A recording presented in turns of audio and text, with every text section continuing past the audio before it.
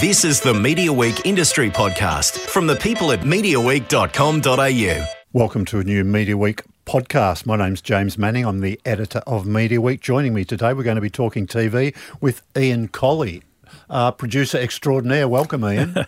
Thank you, James. You've got a long list of credits. Now, we're going to talk mainly about Jack Irish today, Yep. but if you'll allow me, I'll go a little bit off script and we'll talk about some of your other projects because you've done some amazing work in the past. You're doing some interesting stuff as well now, so we'll cover all that. But tell us about Jack Irish. Now, is this Jack Irish Season 2? There seem to have been a lot of them so far for only Season 2. Yeah, no, it's a funny old thing. We're calling it Season 2, but the CV of Jack Irish to date is we did 3 telemovies, which were based on the 3 books of Jack Irish by Peter Temple.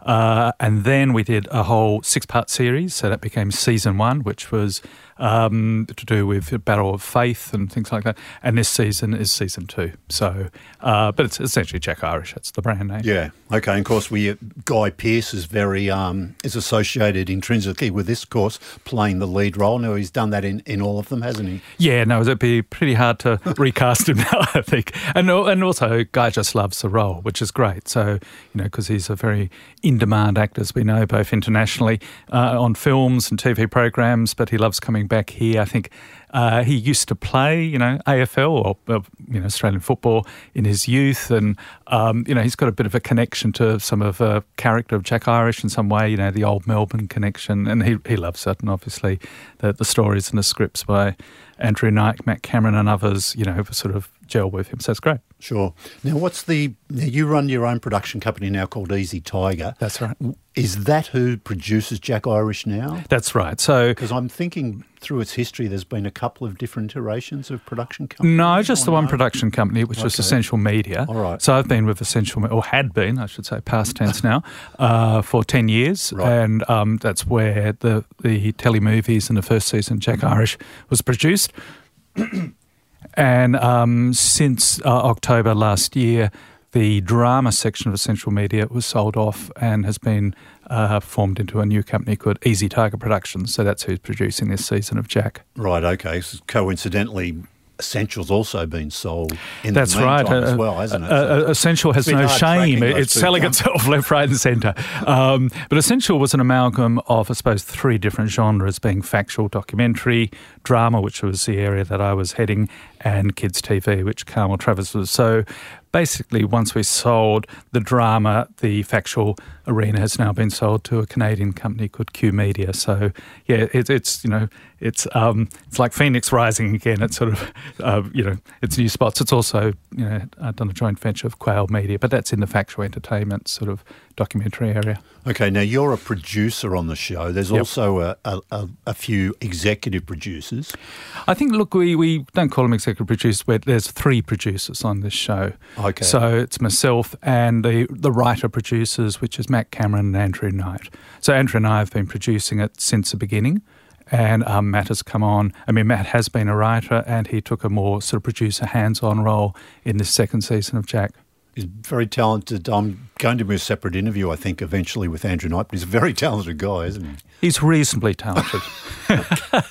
He's okay. Well, he delivers on time, and so that's why I keep working with him. You've taught him everything. I've taught him all the tricks. So, but you've worked on him with some other projects as well, haven't you? Yeah, look, I mean, the 2 obvious ones are Jack Irish and Rake. So Rake is Andrew Knight and Peter Duncan, and we've got, I'll do a little, what do you call it? Pitch here for Rake, because it will follow Jack Irish on ABC, which will be the 5th season of Rake. But yeah, Andrew Knight is the co-writer with Peter Duncan for all 5 seasons of that fella. Wow. So, okay, let's get back on to Jack Irish. Now, Guy Pearce, how did you first get Guy Pearce interested? Because he's been a pretty big Hollywood star for a long time now, hasn't he? And he was when you first pitched him, I guess, Jack Irish. Yeah, I mean, look, Matt Cameron had a bit of a connection with him. I think they'd certainly done a play called Poor Boy, and he had a good connection. But it was also still at that time, it was the early days of peak TV, as we now call it, the golden age, where there was still quite a divide between film and TV. And certainly Guy was known as a film actor. So it wasn't as cool then to do TV as it is now, I think that's right. I mean, now everything's changed, isn't it? The whole landscape has changed. It's different. TV is king, I think you could say, to some degree. Sure. But Guy had done an HBO one, Mildred Pierce, I think, if I'm right, with Kate Winslet. Yes. So anyway, look, we just thought he'd be brilliant. We thought it's worth a go. We approached him, and he just, responded so positively to the script material that he came on and, sort of became easy. I mean, in a sense, Jack Irish, if you read the books, he's the son of an AFL legend. And there's always a bit of sort of fun and humour in it that, he's sort of the rump of the family. He was a failure at footy. But I think he was always a sort of taller, bigger man as a full forward in AFL or VFL as it was. And Guy is obviously not a tall man, but it wasn't long before he just inhabited the role. And, every time I read the script, all I hear is Guy's voice. He has become Jack Irish. So, and Peter Temple, who's the author of the Jack Irish novels, was thrilled that Guy came on. And so, it was a win-win for all of us, really. Now, I don't know how much you want to tell me about this, but when Guy Pearce would get a lot of money for making a movie, yep. does because he knows the way the business works in Australia, does he know if he accepts this, yep. he's probably going to have to do it for less than he could be earning elsewhere? Look, I'm not... Or do you need to go through that whole negotiation? Well, we go obviously through his agent, and to be honest, I don't know what he gets for his films. But we, inevitably he's a huge marquee star for us in terms of selling, particularly overseas, obviously attracting a good audience to the ABC as well. So, for, I suppose, what you might call an A-list star, you sort of know roughly what the market rate will be. It'll be, not the same, but it's like having Richard Roxburgh's Rake. Obviously once they're the central characters and that's going to attract a big audience, you have to find the right sort of remuneration that sort of fits. I don't know if these days if there's much difference between what he'd get on a film per week as what he'd get on a TV thing. Maybe it's with a big blockbuster, but most of the big blockbuster now are the sort of Marvel comic, DC comic sort of stuff, and Guy hasn't shown, or whether he's been approached, I don't know. I don't think he's done any sort of movies of that ilk. Yeah. And otherwise, movies are quite low budget because it's really hard to finance movies in that mid-range as they once were. So I would have thought that's fairly comparable, but, So you're telling I'm only me, second guessing here. So you tell me he still earns a fair bit working for you, look, whether it's here or... I'm not feeling sorry for him, if that's what you mean. No. But he's worth every cent, so that's the main thing. Right, okay. And are you, as a producer, are you involved? How close do you work with that budget? And how critical is juggling the dollars to fill out a cast? It's the constant challenge because, something like Jack Irish is not a cheap production to make. There's a number of factors. One, there's a lot of characters. There's so many storylines and layers to Jack Irish. So it's got a huge ensemble cast, and some of the wonderful cast we have. Both the leads and the guests, or not the guests, the support. It's a real ensemble cast. So that's always fairly cast heavy. Plus, there's a lot of action sequences that involve stunts and things like that. There's a lot of locations. So it's actually, certainly above average in terms of a TV production goes. And, ABC are brilliant. They've been on since the get-go, I should say. But they are also, struggling with funding cuts, as we're all aware of, and have a smaller budget in terms of drama. So, we get there, but it's a challenge sometimes trying to raise the finance, but that's okay. That's what I'm there for. Yeah, because there's amazing cast. You've got Marta Dusseldorp's in there, Yep. Daniel Cormack, and Aaron Peterson, fresh from his star turn in Mystery Road. Indeed. Have you seen that? I haven't seen it. It's on my what do you call it, IQ or whatever. Yeah, I've got to tell you. But it's fantastic. It's been getting such good reviews and rating well for ABC. So and that final episode, man, oh man. Roy Billings, Shane Jacobson. Yep. There's not much that doesn't get made without Shane Jacobson in there, but he's obviously a good marquee name to have. It was great to see John Flouse in the cast. I'm an old film buff. I'm from Melbourne, so right. it was I grew up listening to John Flouse talk about movies and stuff like that. So it's great to see him still going around, and he still looks exactly though he did 30 years ago. Yeah, how does he manage that? Oh, look, it's a sheer delight to have John and Terry Norris on board. Yep, Norris. Part of the Fitzroy Youth Club, and sadly Ron passed away. Okay, I've got Ron's surname, so yep. my apologies here. But he passed away was it last year or may have been the year before. So we actually made that a storyline as part of a Fitzroy Youth Club, where the three old fellas were at the Prince of Prussia, this ungentrified sort of pub, the last one in Melbourne, dearly hanging on to things of the past, including their football club Fitzroy, even though Fitzroy hadn't been in the AFL competition for a long time now. And they wouldn't give up the bar stool, so it was sort of there as memorial for Bron. So then it basically Damien Garvey, who plays Stan, who's the barman, sort of says, we've got to get a replacement here. So they start auditioning for, the Fitzroy Youth Club who will replace Bron. So anyway, it's a lot of fun. Yeah. I've seen part of the first one, and I certainly won't give any spoilers because I haven't finished it yet, but there's an opening shot. Now, was that in India? That's right. Yeah. So was that actual? Did anybody have to go and do that? No, we went to India. Some of the scenes actually done. So there were 3-day shoot. We obviously with a limited budget, there was only so much we could film there. But we filmed 3 days in Mumbai and on the outskirts of Mumbai, which was a sheer delight. We'd done a similar thing in the previous season 1, where we filmed in Manila and also down the south of Manila as well.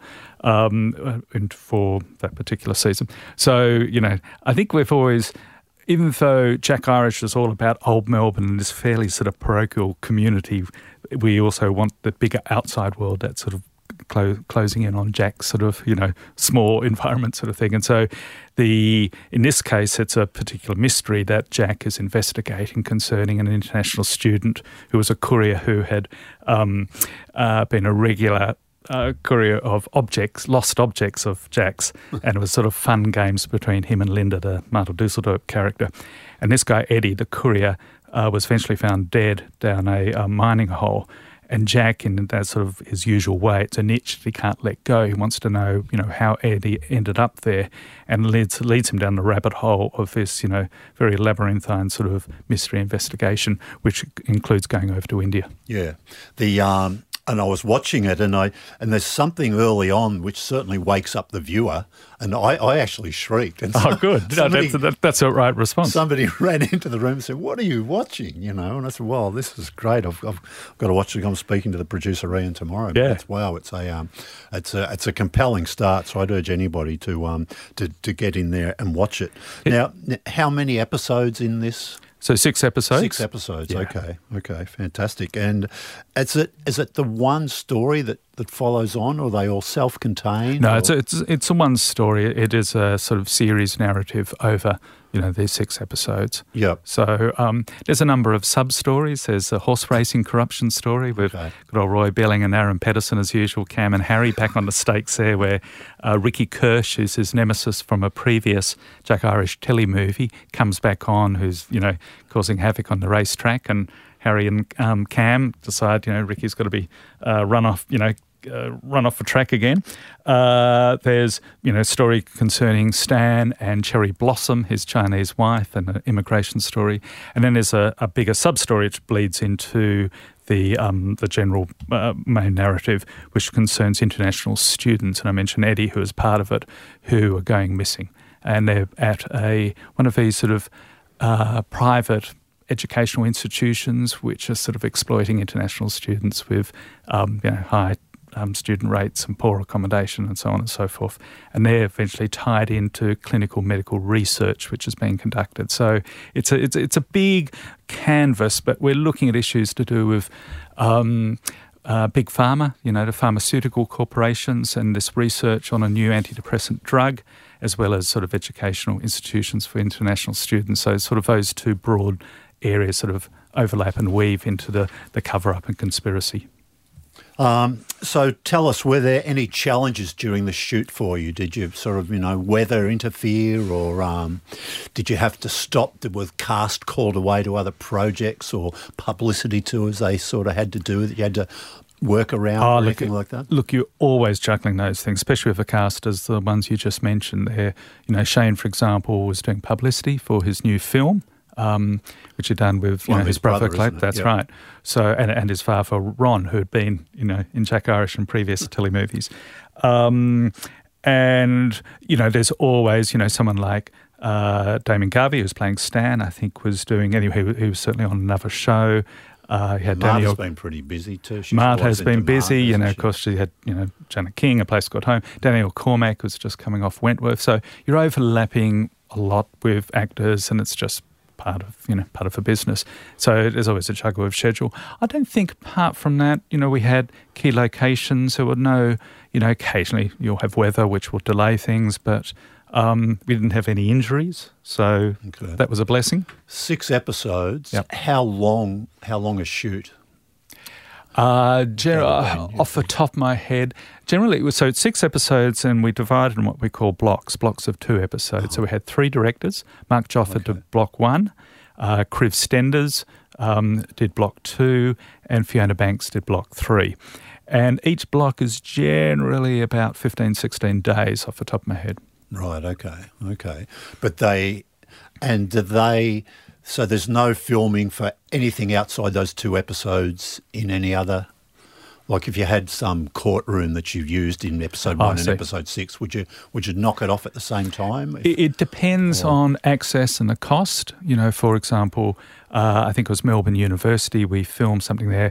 We only had limited access to it. So obviously, if it was a storyline that appeared in, let's say, Ep 1 and Ep 6, yes, we do it at the same time. We may even get both directors on.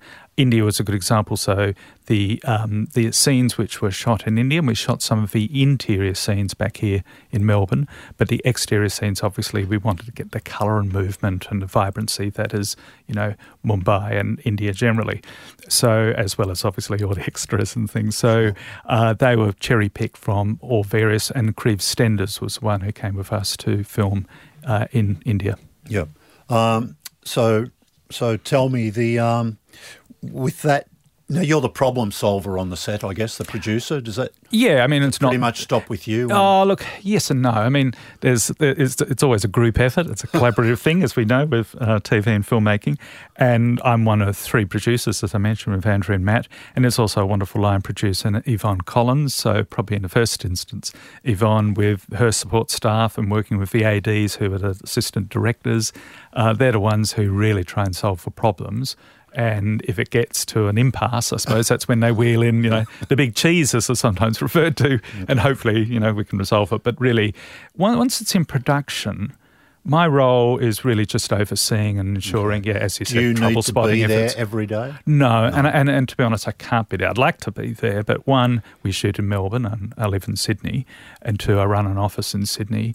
And also last year, which is when we shot Jack Irish, I was also in various phases of both Dr. Rake and even Sunshine, which is OSBS. So it was a bumper year last year. So because, there's post-production or pre-production on those projects. So they were overlapping a bit. So it was spread a bit thinly. But that's great. It's the nature of the beast. This year's a bit quieter, which is good as well. No, I guess that's one of the things that, so you've done a deal with Fremantle with your new production company, Easy Tiger. Yep. Seeing your full slate was obviously an attraction for them. They thought, this guy's pumping out some good stuff. I assume so. Yeah. I mean, look, Fremantle were our distributors for Doctor. So we had a good, working relationship with them. And when Essential decided to sell, they expressed interest, but they really only expressed interest in the drama division.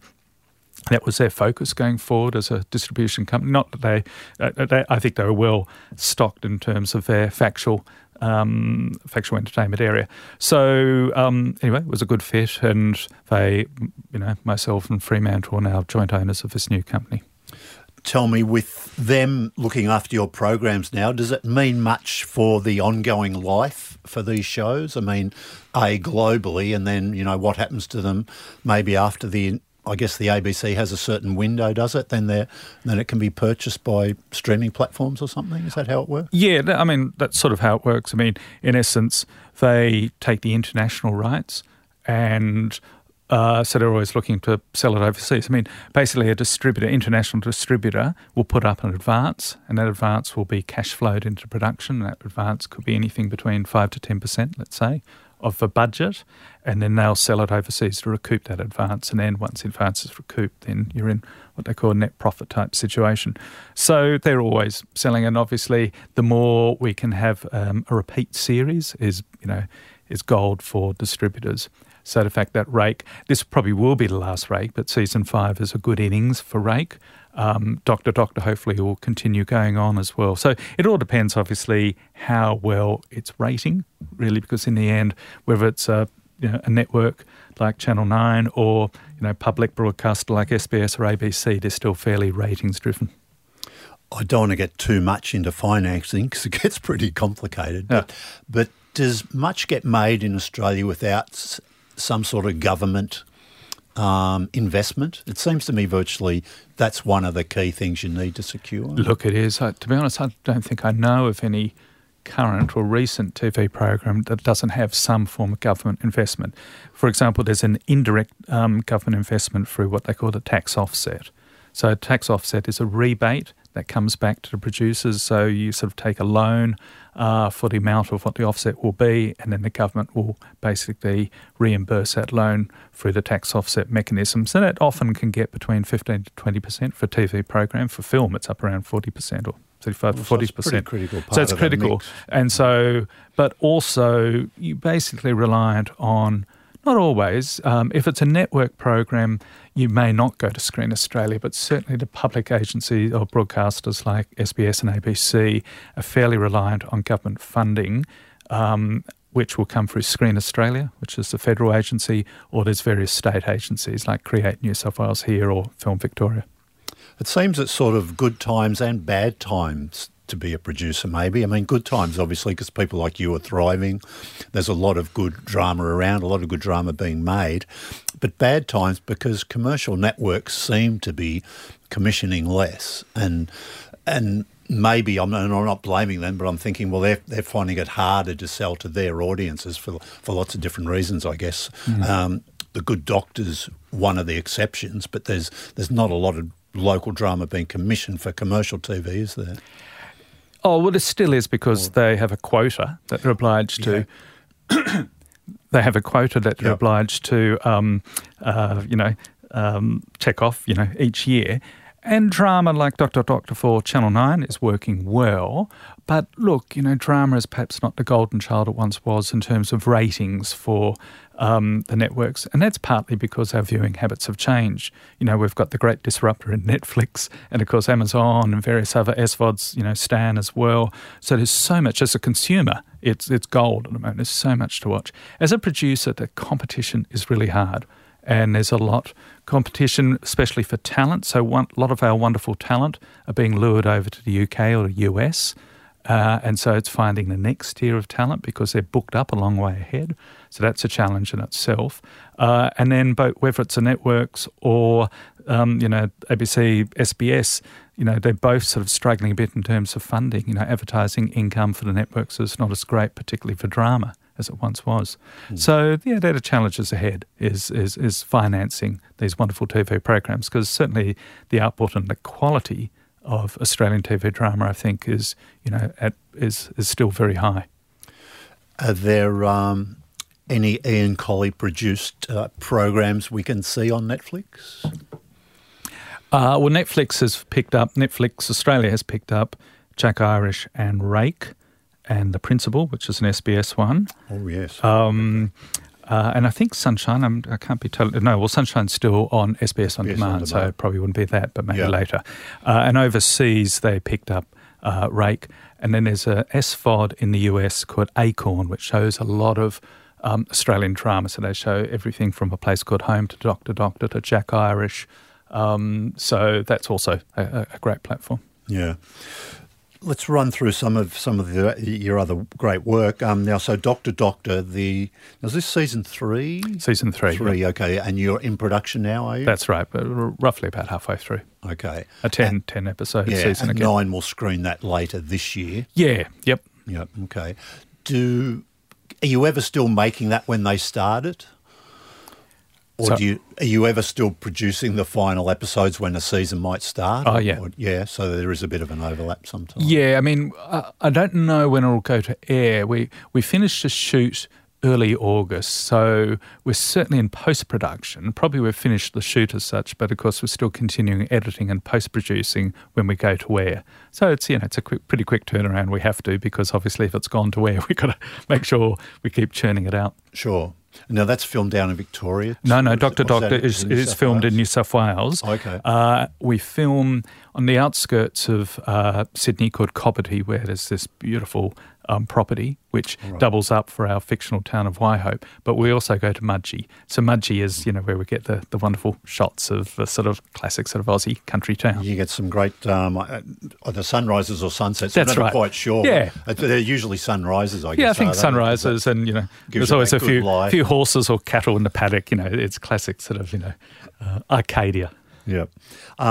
Rake. Now, you said, I love the way you say, look, it might be the last season of Rake. You never know. No, look, I think we've made a fairly definitive decision to now call it quits. It's 5 seasons. It's been a wonderful ride. This 5th season, which will go to air, I believe, around August, September, hopefully, I think, following Jack Irish, is, it's a fun last season. But, like a lot of these shows, you've got to know when to say enough, hang up the boots, so to speak. Sure. And it's when the storylines you start thinking, what else can we do? How much more juice can we milk out of these relationships? Because a lot of them are relationship drama, even though Rake is ostensibly about the law and a satire on the law, and in the case of this current season about politics, it's still the relationship that Cleaver Green has with his family and his friends and his colleagues and his adversaries, which are the joy of what the show is about. So tell me, how crazy is it on the set of Rake? I mean, you look at Rake and you think, well, I'm sure they plan a lot of this, but does sometimes spontaneous, weird and, wacky stuff happen while you're filming? Yeah, look, I mean, a lot of it's still scripted, but Richard, does have some creative license to ad lib and finesse. And, of course, they're always doing about 2 or 3 takes. And he and his the other actors on set do like to give something a bit different, and it may actually be a nuanced thing or just a performance thing, which gives it a different spark or a different turn. And I mean, there's always a lot of fun, but being professionals, they wait till the camera stop before the belly laughs come out. But there's some great bloopers that have come out of Rake. Have you ever put together a blooper reel? Yeah, no, I think we certainly have, and I believe on our DVDs there might be, in the extras we've had a few blooper inclusions. So watch out for if you get a DVD. Indeed, a DVD, of course, is getting a bit old school now. I know, but there we go. But yes, we certainly had some blooper reels. I think on Jack Irish as well. So. Cast, I mean, some of the cast obviously you're very familiar with the show, but if you've got a guest on who's maybe hasn't seen a lot of it and they read what they're going to be doing, is there some funny feedback and go, you sure? Yeah, well, look, I think Rake started out because of some of our, I suppose, guest casting and some very big names, from Hugo Weaving to Sam Neill to Rachel Griffiths. Thank you, Rachel Griffiths, to even Cate Blanchett, So we've had some wonderful special, casting going on there. And I think basically, partly because a lot of them know Rich and they know about Rake, so perhaps it's less a surprise. What's the surprise is often the roles we've asked them to do, such as with Sam Neill, where, he had to play a certain type of character who's involved in a 3-way with a family dog. And that was a bit challenging for a man who also sells or does ads for dog food, which was a beautiful irony we found out. But there we go. That's sort of part of the fun and games that is Rake. Okay. And sorry, is that in production yet? So no, we've filmed and we've delivered. Okay. We're just in the final throes of delivering to ABC. Is that 8 eps? 8 eps, sorry. Yep, that's right. There's always been 8. So, yes, again, that'll go to air, I think, roughly around August, September. Okay. And we can expect Cleaver Green to be out there again. And, Indeed. He's up to his, usual mischief and stuff. The maverick, the sort of, the butterfly and the chaos theory who flaps his wings and everything, goes awry. And the beauty of this, at the end of season 4, he, mistakenly sort of got into the Senate as an independent. So we basically take up that role now where he's, is an independent senator being pushed and pulled between the various parties, and Cleaver, being the opportunist that he is, make some good and some bad decisions. It's an interesting strategy he employs, isn't it, to get through life? And but working in the TV business, does it ever sort of mirror sort of things that real life? I don't think so much in the production business. We're pretty sort of stable. Yeah, okay. Yeah. Now, one of your more interesting things was Sunshine. Yep. Made for SBS last year and screened last year. Is that right? Or that's right. Screened last year, and actually last night we were up for 3 nominations at the Monte Carlo TV Festival, which was a bit of an honour. Alas, we didn't get the gong, but it was great to be nominated. It was amongst Fargo, Howard's End, some really sort of top-line programs. So, that was a wonderful program we made for SBS, a real joy to make. Yeah. No, look, I watched that. It was wonderful stuff. I was, as someone who sort of is a bit of a ratings nerd and follow these things, it was disappointing it perhaps didn't get a bigger audience. But how do you feel about stuff like that? I guess you understand that when you go into it. Look, it's SBS. It's not going to do. That's right. I mean, you always want bigger ratings. But in the end, particularly with the catch-up on SBS On Demand, the ratings was, I think, the second most watched program for a while on SBS behind Handmaid's Tale. So, it got a really good response and, of course, won the ACTRA Award for Best Miniseries. So the reviews, the awards, yes, you'd like more ratings, but look, SBS, you go in eyes wide open. You're not going to get the sort of, ratings that we get, say, on Dr. Doctor for an SBS show. So that's just the reality of the broadcaster and the forum that you're working with. And as I said, because people are just not watching drama as event TV, in contrast to, say, reality shows or sport, where you really want to watch it at the time, otherwise, you may as well move on. People watching drama at their own time. You asked me about Mystery Road, and yes, I'm keen to watch it. I'm just getting through another program and then I'll watch Mystery Road. And that's how I think we all consume TV now. We don't watch it as event TV, appointment TV. We watch it in our own time because we can. Sure.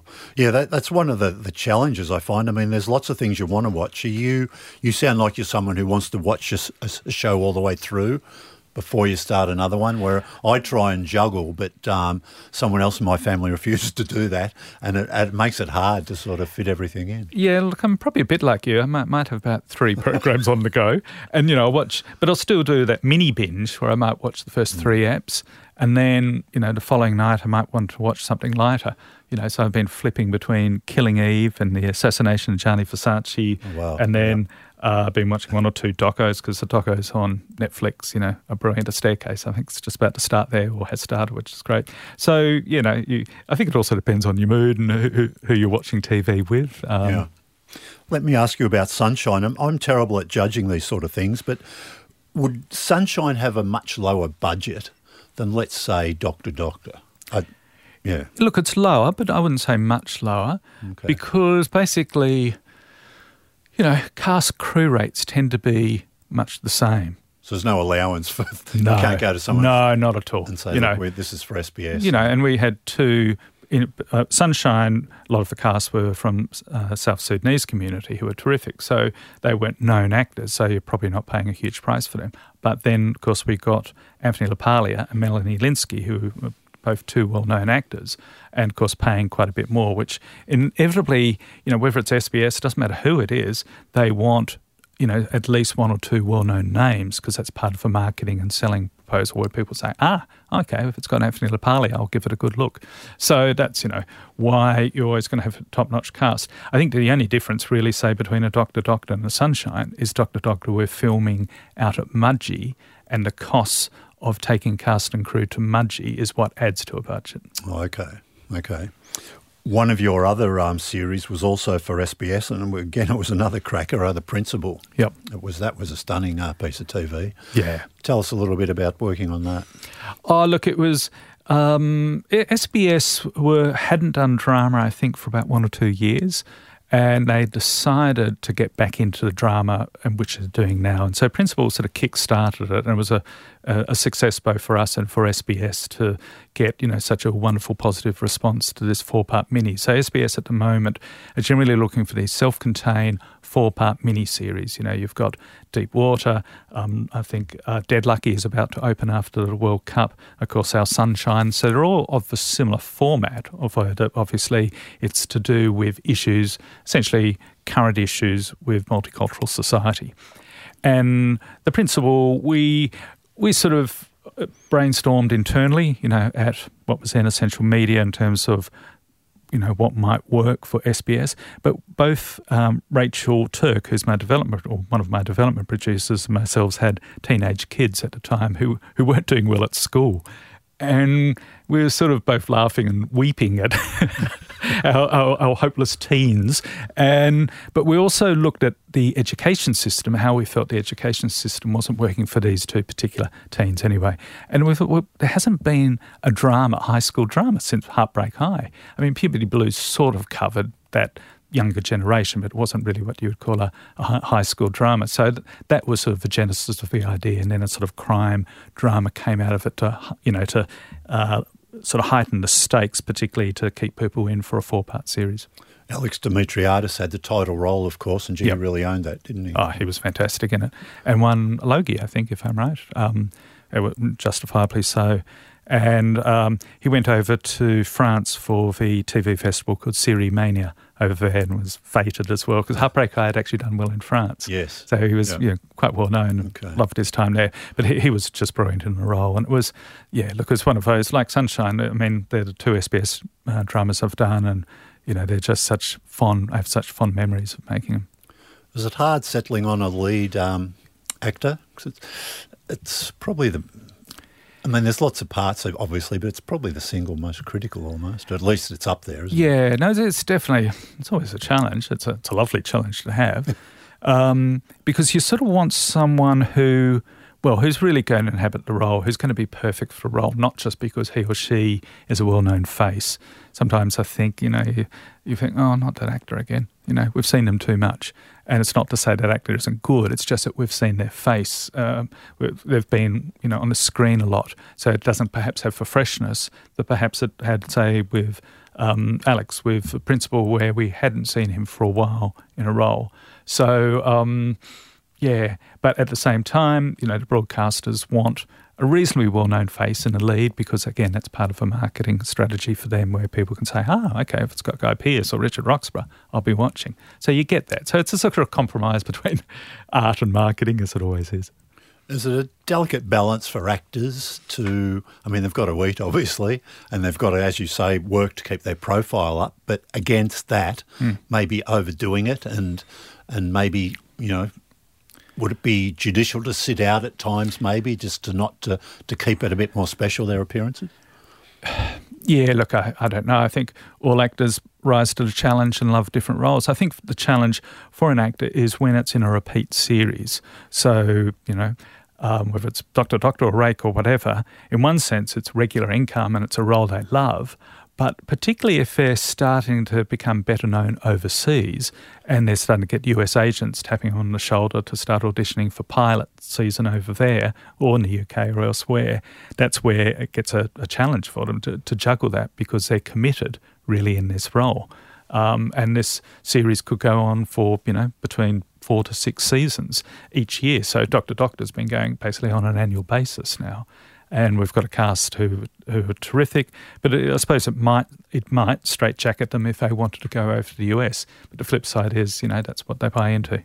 Sure. Have you lost many cast to the US in the past? They've said to you, look, Ian, I'd love to work with you, mate, but I really don't want to give up this possible, opportunity or this casting. For regular cast, no. Not that I can recall. So, and I totally understand. I mean, we try and, juggle and schedule around them to try and make it work. But that's the challenge because there is so much TV drama production going on both locally and internationally. Right. And that's the real challenge. And whether it's for cast or key talent, as I mentioned before, writers and directors, because of the huge demand, and we're part of a global market now. That's where the push and pull comes. And so, but the flip side is that gives an opportunity for an emerging writer or director, or of course some of these younger actors or emerging actors to come through and get tomorrow's talent. But the broadcasters, some of them can be a bit conservative, saying, "Oh no, we need Roger Corser, or we need Richard Roxburgh, whatever, those familiar faces." And again, I get that because they're the ones that are on the poster, and that's what attracts people to watch in the first place. So, sure, that's our challenge, and it's a lovely challenge. Now, before I let you go, and I want to ask you about what you've got coming up in the future, and sort of how many projects you've got in your kit bag. Yeah, your kit bag, and things that you've been maybe wanting to do for a while. Saving Mr. Banks. That little film. Yeah, tell us a little bit about that. Now, for people who don't know that, just recap it for us. It was 2013. Well, thank you. I couldn't remember the year. But look, Saving Mr. Banks is the story of Pamela Travers, who was the writer of the Mary Poppins books. And she grew up in Queensland. And it was her sort of, as a young girl growing up in Queensland, her relationship with her father, who was a bank manager like Mr. Banks in the Disney film Mary Poppins, which intrigued me. And initially I made a documentary about it back in, about 2002, doing my math. Okay. And that was called The Real Mary Poppins, and that was for ABC and sold quite well internationally. But I also saw that... One of your first major projects, was it? Yeah, probably one of my first early... No, I was before I did drama, I did a lot of documentaries, okay. and that was one of the documentaries I made. Yeah. But I could see that this had the potential for a great biopic.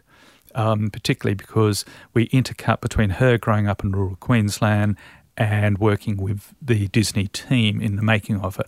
And she drove, I should say, Disney mad because, she was such a control freak. But you realise that this story is so personal to her and that it was all about redeeming and saving her father, hence the title Saving Mr. Banks, who died sadly of alcoholism, but he was a great poet and a lovely man, but a flawed parent. And I thought some of those themes are just so rich today. Yeah. So it was a great movie. It was beginner's luck, I think, my first feature film, and got Tom Hanks and Emma Thompson on. So I must have done something right in my life. Now, was that nominated? It was nominated for a few awards, and it won a bit of stuff. It won a few awards. And it basically got nominated for most of the awards, but not the Oscars in the end, right, okay. Except for music. It did get nominated for soundtrack. It was a bumper year for great films that year. It was Wolf of Wall Street and 12 Years a Slave and so on and so forth. So unfortunately, we just missed out on the cut. So there we go. That's life. Back to TV I went. Is it harder working in movies? Well, that was sort of really just a very special movie because it was a big Hollywood production. And in a sense, it was easy in one sense because Disney fully financed it. So, most of the time as a producer, I spend, going to various markets trying to raise money for TV. I mean, as I mentioned earlier, a lot of the money does come from various public agencies, but you also still have to obviously pitch it to a broadcaster or broadcasters plus distributors. So in this sense, Saving Mr. Banks was pretty easy. And it's more hustle in movies, isn't it? That maybe if you've got to do a lot more meetings, and it's a long tortured track to getting a deal. Well, that's right. And I think particularly now, I think it's so much harder. I don't really work in film now because Fremantle, essentially, and myself are focusing on TV drama, sure. And, we're having good runs, so that keeps me busy. But certainly film financing or raising finance for films, because people aren't going to, the cinema like they used to, sadly. It's just a reflection again, I think, of the amazing impact that Netflix and others have had on our viewing habits. And because films aren't succeeding apart from the big blockbuster ones, the Hollywood studios really aren't putting much money, so it gets harder to raise. I mean, there's still some fantastic films, of course, and I just went to the Sydney Film Festival recently, saw some terrific films. So it's not to say that film is languishing, but it's certainly a lot harder, I think. Yeah. Okay, just two quick things. Let's give Jack Irish another plug. Now, you're getting the prime Sunday night slot, I think, yes. After Mystery Road ends. That's right. And you'll follow on. So that, as I'll say it again, that last episode of Mystery Road is a cracker. Right. So I think a lot of people will... that'll be uppermost in their mind, so they'll be looking for something equally exciting in that time slot, and I think they're going to get it. Yeah, I hope they'll get it. I mean, I'm pleased as punch with this current season of Jack Irish, and it's a cover-up conspiracy thriller with Jack, doing his usual dogged investigations, but there's also that great Aussie humour, that sort of slightly sardonic humour that's embedded in it as well. So it's both, compelling as far as a crime thriller drama goes, but also entertaining. Yeah, and there's some lovely stuff between Marta Dusseldorf and Guy Pearce, particularly in that first episode. That's right. Yep. Some great it's great seeing two actors at work sort of bouncing off each other. The chemistry between them is fantastic, and it's always good fun because there's that sort of niggle that they have as well. They don't know whether to commit to one another or not. Sure. I don't know this, but I'll ask you, are they dropping all the episodes on iView? Do you know, or they just do them I haven't been told, so I don't know. Anyway, if you miss it, depending on when you listen to this podcast, if you check iView, I think these days they're there for at least a month after screening. It'd probably be they're even longer now because generally ABC, SBS or the broadcasters want a longer role for their online platforms, catch-up platforms, because invested in it. That's how people are watching it. Finally, Ian Colley, what's up for you? Now you've been so busy, but rate probably maybe no more. That's right. If there's more Jack Irish, it's usually only every 2 years, so you probably won't be doing one next year at least. No. What are you going to do? Oh, I think I'll just go to Bahamas and, just relax, get a suntan or something, like a proper movie mogul, I think, start smoking a cigar. Look, Dr. as I mentioned, is in production. And we've got a show of SBS that's in development. So this year is where we take stock and we're developing, and we've got a slate of different programs for different broadcasters, but so there's plenty of stuff there. There's plenty of stuff there, and in particular, some are very much internationally focused, as sort of international co-production with a local partner here, as well as partners in the UK or Germany or elsewhere. So that's exciting as well. I think there is definitely a sort of trend towards more international co-productions. Have you done much of that in the past? Co-pros with money from other I have in documentary, but not in drama. Okay, so that'll be exciting. So that's exciting, and I think it's where we're heading a bit, partly because broadcasters need to spend their drama dollars further. And if they can do it with, assistance of a partner that works for both of them, then that can be a win-win. Yeah. Wonderful stuff. Look, Ian, great to get you in the Media Week studio. Thanks for giving us your time. Jack Irish is the show. Watch out for it on the ABC, on ABC iView. Thanks, Ian. Great. Thanks, James.